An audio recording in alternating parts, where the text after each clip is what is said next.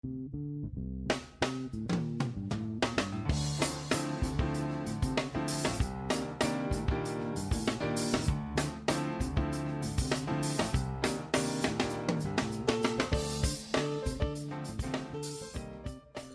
to America's Commercial Real Estate Show, your source for market intel, forecasts, and strategies. Hello, I'm Michael Bull. Thank you for being with us.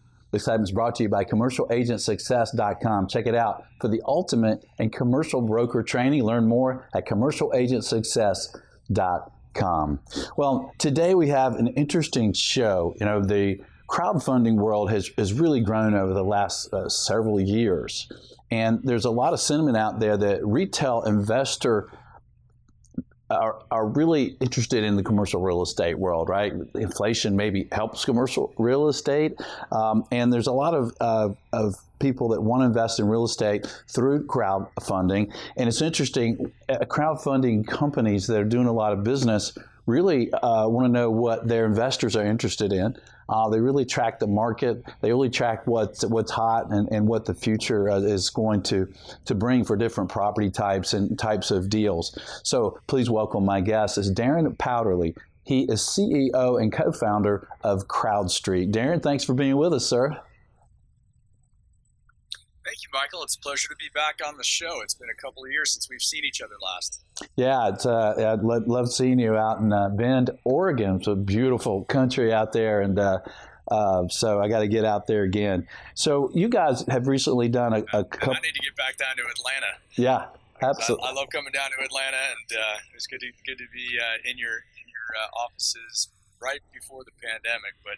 Yeah, it's a great market, and I know there's a very strong real estate market these days. Absolutely. So you guys recently did two reports. One's called the 2022 Investor Benchmark Survey, which is interesting to get an idea of what kind of investors are interested in and what they're thinking about. And then another report, Best Places to Invest in 2022. And I want to key in on some highlights because I know you've got a long history in this commercial real estate industry, and now you're really tracking what's interesting to investors moving forward. So my first question for you, Darren, is retail investors, is their interest in commercial real estate waning some with what's going on in the world, or is it the same, or are they more interested in investing in real estate? I think retail investors reflect what's happening in the overall real estate market driven by institutional investors. Everyone wants to invest in more real estate, more investment real estate. And in our world, that means institutional quality commercial real estate. And so Wall Street Journal just recently published some data which said that last year was the #1 year in the history of real estate transactions. More real estate traded last year than ever before.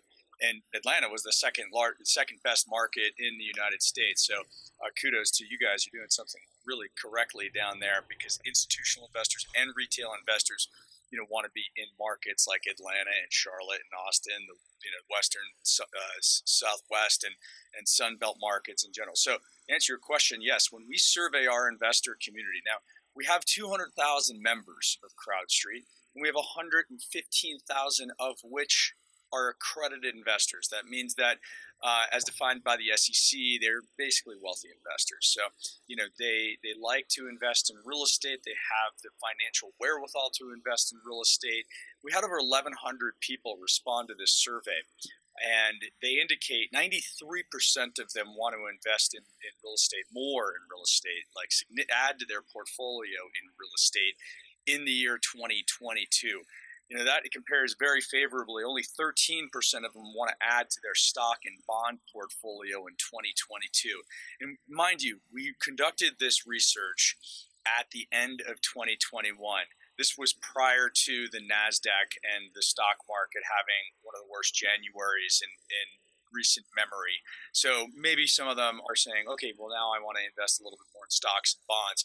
But it is nowhere even close. So only 13%, again, people saying they want to add to their stock and bond portfolio, whereas 93% want to invest in institutional quality commercial real estate. We can talk about why that is, the driving factors, but the demand is really huge. Yeah. And what types of properties, Darren, are they most interested in? It seems like a lot of people have had an interest in certain property types what about your retail investors that are looking for the institutional quality type opportunities? So what property types do they like? Multifamily is by far the most favorable, the most popular. I think people can relate to multifamily. Apartments are everywhere. They understand the drivers. Everyone needs a place to live is the simple sort of way to think about it.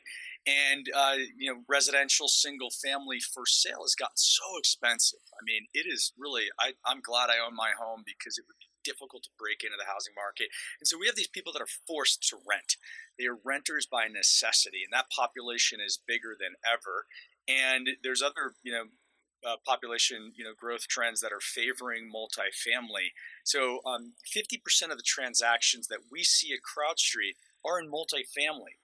Because there's a lot of multifamily product out there. It lends itself very well to retail investors, and retail investors love it. Now, what's interesting about that is that, again, this Wall Street Journal article went down the list of which property types transacted at the institutional level, and it was 50% multifamily. So what we see on CrowdStreet, what individual investors, and this is one of the advantages for retail investors, for individuals like you and me and everyone watching the show, is that we can invest like the institutions, right, in a similar fashion and get access to similar type of deal flow. So that's an interesting data point, I think.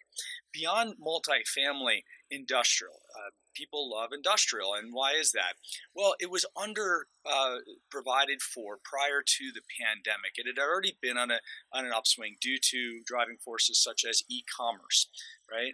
Amazon was obviously very, and other e-commerce providers were very strong even prior to the pandemic, and then it accelerated greatly throughout the pandemic. And we need more warehouses to store all that stuff that is, in these distribution centers, whether that be in the middle of the country, these major distribution centers in places like Columbus, Ohio, and the Inland Empire, these places like in South Carolina that are distributing to places like Florida and Atlanta. I mean, these are major hubs, but there's also like the last mile industrial. These are smaller infill. You can drive by them in your cities. You're like, what's that building? Well, that's a distribution hub for e-commerce. It's where your packages sit for a few hours or a day before they get delivered to your home. So industrial is definitely the second most popular, and it's difficult to find. And third is actually related to the housing market again, is according to our respondents, they like this new emerging and very popular product type called build to rent. This is a single family neighborhood that is specifically built not to sell those homes, but to rent them. So it's kind of like a horizontal apartment building, if you think about it that way. Everyone gets their own single family house. They're all very uniform in nature, but everything's taken care of for you. You can rent a house in a neighborhood and have that community feel while maintaining your rental status and not having to purchase. So those are some of the hottest product types that we see and what our investors are interested in. Yeah, and build to rent being third place in the investor sentiment of interest is interesting. That's over medical office, life sciences, self-storage, senior housing, and of course over office and retail. And it's kind of interesting to see that investors have a big interest in that space, especially since it's fairly new to the world. It is fairly new. I mean, Michael, over the last 2 years, I found myself being like, what is this build to rent? How does it differ than single family rental, which are like scattered houses all over a metropolitan area, not built specifically in a community, a cohesive community? These are just like institutions buying houses, let's say Atlanta again, like all over the Atlanta metro, and then pooling them up in one single portfolio. That's called single family rental as opposed to build from the ground up, the purpose of renting to residential tenants. So it is interesting, and many people watching the show will have said, "I never heard of that. That's not common in my area of the country where you need a lot of land for build to rent." So it's really popular in growing metros in places like Texas and other areas of the Southeast. We did a deal recently in Charlotte, so places where land is still available and growth is happening, whereas it's not as common in, say, northern New Jersey, where it's just hard to find that kind of land. Yeah, that's great. And then at the bottom of the interest level of sector-wise of your retail investor sentiment survey, retail was at the very bottom. Now, retail has done pretty well, really, considering all. Why do you think it might be at the bottom? Yes, everyone is sort of the headlines are bashing. They're not kind. The headlines are not kind to retail, and we have seen over the last 10 years a consistent drop in retail. A shift from retail sales being in brick and mortar locations to e-commerce, and it's still about only 16 to 20%, depending on which reading, of all sales are happening online. And so what does that mean? The large majority of sales are happening, in retail stores. And the other thing that's interesting about the data is that if you go to, say, Home Depot and you want to order a number of things for your weekend home improvement site, but you say, okay, I'm going to order it online. I'm going to go to Home Depot and pick it up from the, quick pickup, spot over at Home Depot. They're going to consider that an e-commerce sale. So this is actually a driving force for brick and mortar, the actual physical store locations, in that it's this hybrid of I did my homework online, I did my research online, I may have actually transacted online because I filled up my shopping cart, made the purchase, I swiped my credit card or whatnot, but I actually drive down to Home Depot and there's a cart of stuff ready for me to load in my car. So I still have to go to the site. Now that's where we're talking about that last half mile distribution, or just distribution within some of the retail centers. We are reading, and there are some industry reports out there that retail this year is going to have more store openings than closings. Now that has not been the case over the last 5 years. I mean, it was bad before the pandemic with stores closing and retailers going bankrupt. And it got a lot worse during the pandemic for obvious reasons. A few of us were going out casually shopping, and we were doing more and more online. Gosh, we couldn't even go out, government, regulations for a little while there.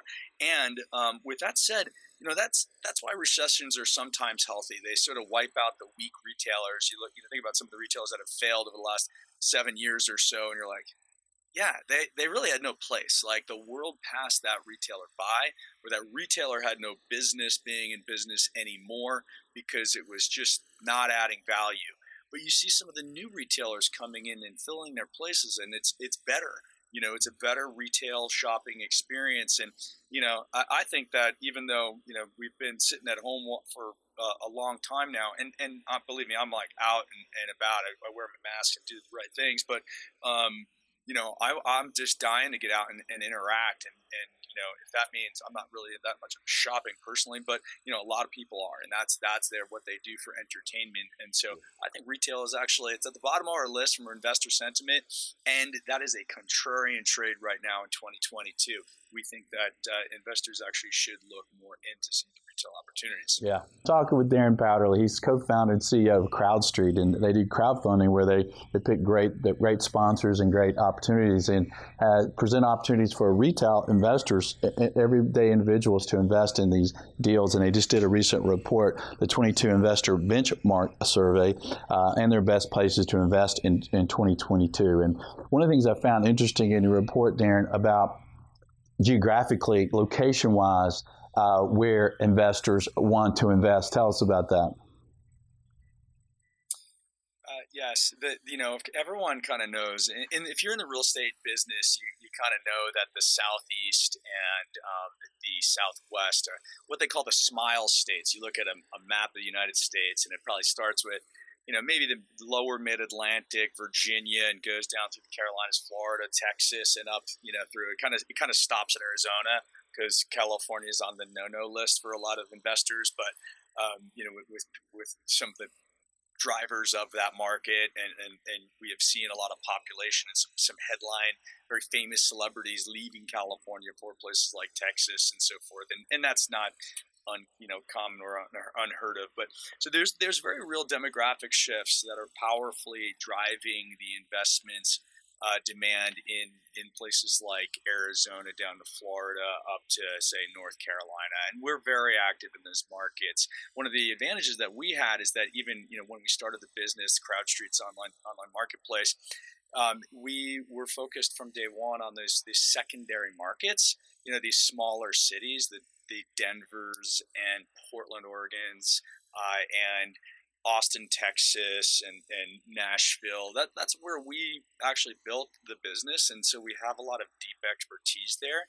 And those are the markets that are benefiting from this demographic trend that we're seeing. And our investors very much are speaking up, saying, "Hey, find me more deals in these markets." And so we're leveraging some of those relationships and expanding relationships with some of the local sponsors. And those sponsors have a lot, when I say sponsors, like commercial real estate firms that develop, own, operate, purchase commercial real estate. They obviously have a lot of options now for people that want to invest equity. Institutions want to invest equity.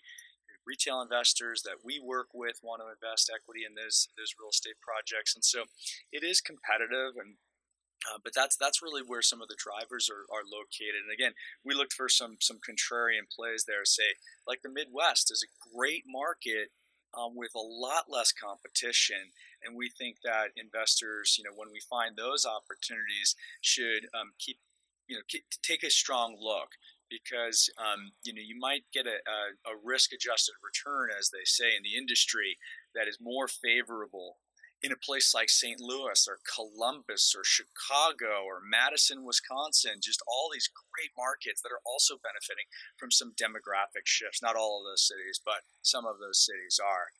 So anyway, some interesting points there that we're seeing from our investors on where they want to invest. Yeah, and I like your chart. I mean, there's really interest all over the country. So, and there's opportunity, all over the country. And our listeners are all over the country, and they would tell you the same. And now, Darren, I have to take the opportunity, since I have a leader in the industry of crowdfunding, to ask you just a couple questions kind of about the crowdfunding industry and where it is. And first of all, if for sponsors out there that are buying or developing projects, why do they look at crowdfunding versus friends and family, or versus institutional equity? It's a great question. There's a lot of equity chasing, few good deals out there. And the reason why these sponsors, these commercial real estate developers, owner operators, are choosing retail syndication is because it's better economics for them. I mean, at the end of the day, that's why, many of them are in this business. They're capitalists. And if they can find a more attractive cost of capital, they are going to, flow in that direction. CrowdStreet and retail investors in particular offer a more attractive economic package to the sponsor. That's number one. Number two is that they maintain control. And for that's huge, right? If sponsors have worked with institutional investors and before, the pensions and endowments and big private equity funds, the huge Wall Street firms, listen, they have the gold. They make the rules, and they tell them when to sell. They have major, decision rights.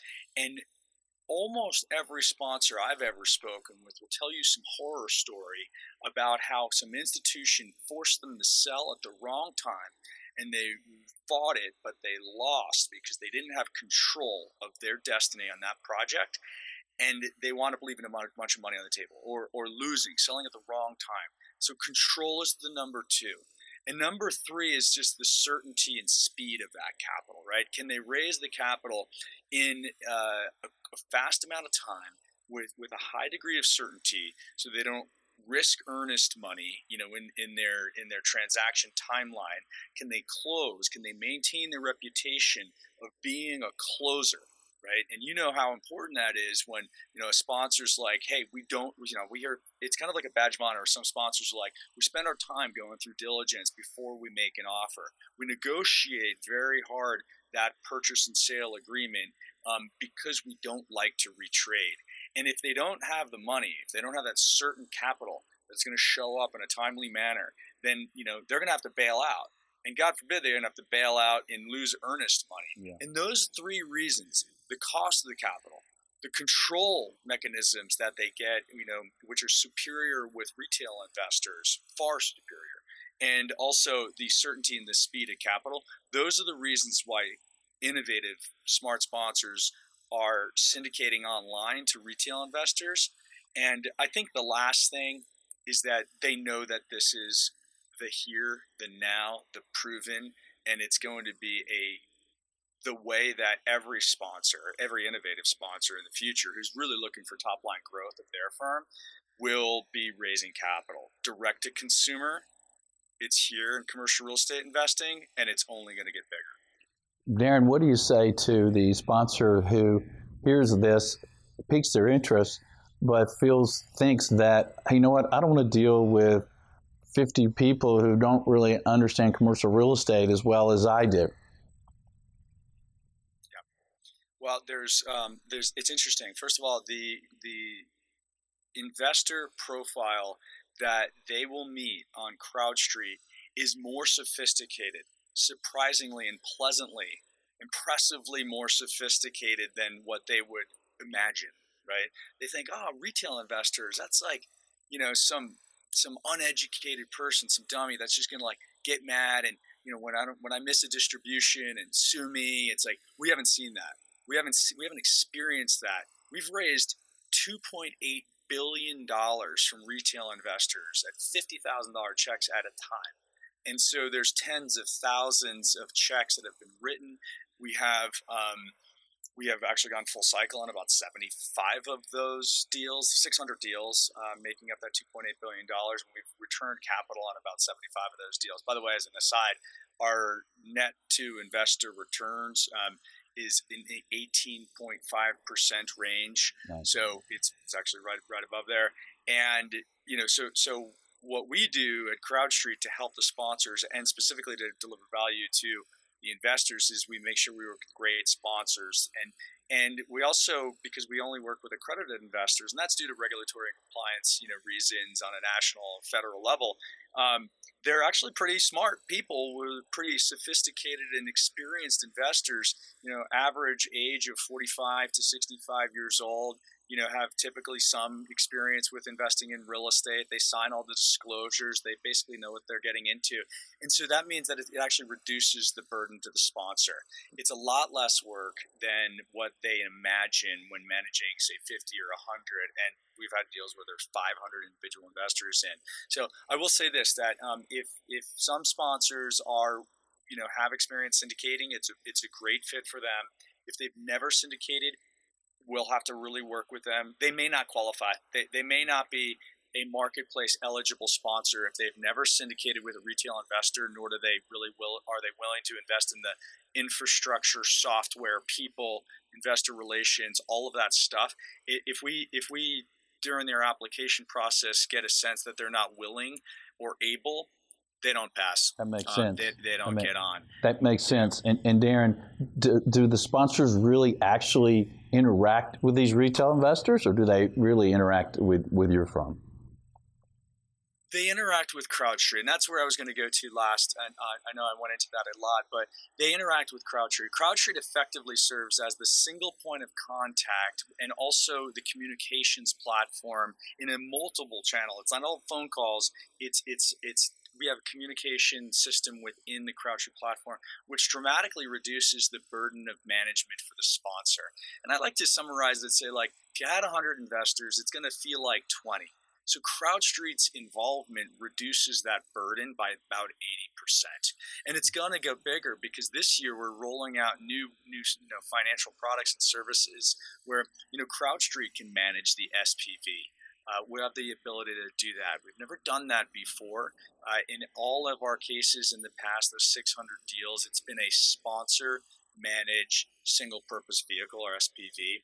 And in 2022, we're going to offer our sponsors the ability to raise capital where CrowdStreet will manage the SPV. Yeah. And that's a first half of 2022 development. That's great. And it's also enticing to me that you guys, you in particular, you're not a IT guy, you're not an internet guy, you're a real estate guy, right? You understand the real estate. Let's jump to the retail investor side. What is the typical minimum investment a retail investor can make? Is it $50,000? The minimum the minimum is $25,000 for our platform, and the average ticket size is $50,000 because many of them make $100,000 investments, and so the average works out to be $50,000. Okay, all right. And Darren, before you leave us, what would you leave our audience with to think about commercial real estate deals, investment, kind of advice moving forward for the next year? Yeah. Well, if you're a sponsor, clearly I'd research it, whether it be with our platform or another. I'd really take a hard look at it. And what you'll find is that not only are your peers that are really high class, or some of the leading commercial real estate firms are already participating or behind the scenes doing their own research. Effectively, every leading and innovative growth-oriented sponsor in the United States is looking into direct-to-consumer, this online syndication. And also the institutional investors, they are also doing their research on it. So effectively, everyone is looking into this and seeing, is this accretive to my business? Should I adopt it? Is this going to disrupt my business and put me out of business, or at least at a disadvantage? And the answer is yes. Depending on if you make a move or not. So definitely do your research very quickly. And then if you're an investor, things are changing in the economy. We're shifting from a interest rate lowering environment that we've been in for over 20 years, and we're shifting now, and you read in the headlines, into an increasing interest rate and Fed monetary policy tightening, which is going to change economics and your investment portfolio. One of the things, the broad-based comment would be that typically favors real assets, that typically favors real estate, because inflation related to interest rate increases can be reflected in rents. And so the rent, which drives the income on a property, will be favored by interest rate increases, hopefully offsetting some of the other financial metrics that are also impacted by interest rates. And there's a lot to unpack there, but generally speaking, real estate's a good place to be historically when interest rates are rising, which they are in 2022. So we welcome you to learn more. Yeah. I mean, it's interesting because you have the benefit of leverage, right? So inflation kind of helps real estate in that way, but also the cost of funds actually obviously has an impact on a value, especially at the time you sell it. So, Darren, great information, sir, about the crowdfunding and the market and your investor sentiment. We will put your 2022 Investor Benchmark Survey link on our website, and also the best places to invest in 2022. Darren, good to see you again, and thanks for joining us. Michael, it's a pleasure. Look forward to seeing you in Atlanta sometime soon. And thanks to you and all your listeners today. Have a great day. Great. You too. And thank you for joining us around the country. As I said, go to CREshow.com. We'll have a link to these reports, and you can check them out right there. Until next week, be sure that you always lead, learn, and laugh. And join us for America's Commercial Real Estate Show.